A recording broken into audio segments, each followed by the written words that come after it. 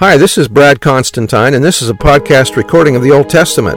Although this is not an official recording of the Church of Jesus Christ of Latter-day Saints, every effort's been made to be as doctrinally accurate as possible. I'll be using for the text the Joseph Smith translation of the Old Testament, along with many commentaries from general authorities of the Church, BYU professors, Bible scholars, and others. This format will be very detailed, and so if you want a deep analysis of the Old Testament, you come to the right place. Thanks for your attendance. Hi there, welcome back. This will be for Ezra chapter 10.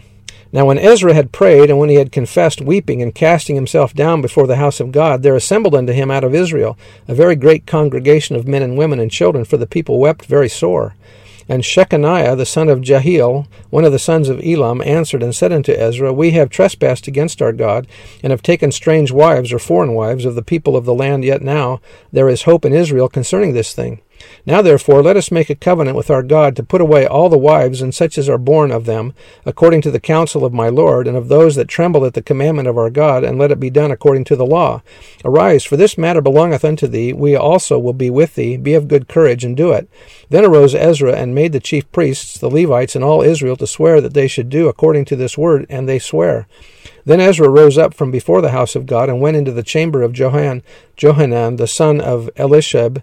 And when he came thither, he did eat no bread nor drink water, for he mourned because of the transgression of them that had been carried away. And they made proclamation throughout Judah and Jerusalem unto all the children of the captivity, that they should gather themselves together unto Jerusalem, and that whosoever would not come within 3 days, according to the counsel of the princes and the elders, all his substance should be forfeited, and himself separated from the congregation of those that had been carried away. Then all the men of Judah and Benjamin gathered themselves together unto Jerusalem within 3 days. It was the 9th month, in December probably, on the 20th day of the month, and all the people sat in the street of the house of God, trembling because of this matter, and for the great rain. Oh, that would cause you to tremble, wouldn't it? And Ezra the priest stood up and said unto them, Ye have transgressed, and have taken strange wives to increase the trespass of Israel. Now therefore make confession unto the Lord God of your fathers, and do his pleasure, and separate yourselves from the people of the land, and from the strange wives. Then all the congregation answered and said it with a loud voice, As thou hast said, so much we do. But the people are many, and it is a time of much rain, and we are not able to stand without.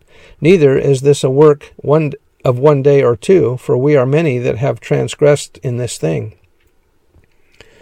Let now our rulers of all the congregation stand, and let all them which have taken strange wives in our cities come at appointed times, and with them the elders of every city and the judges thereof, until the fierce wrath of our God for this matter be turned from us. Only Jonathan the son of Asahel and Jahaziah the son of Tikvah were employed about this matter, or in the Hebrew, probably stood up against this, and Meshullam and Shabbathai the Levite helped them. And the children of the captivity did so, and Ezra the priest, with certain chief of the fathers, after the house of their fathers, and all of them by their names, were separated, and sat down in the 1st day of the 10th month to examine the matter. And they made an end with all the men that had taken strange wives by the 1st day of the 1st month.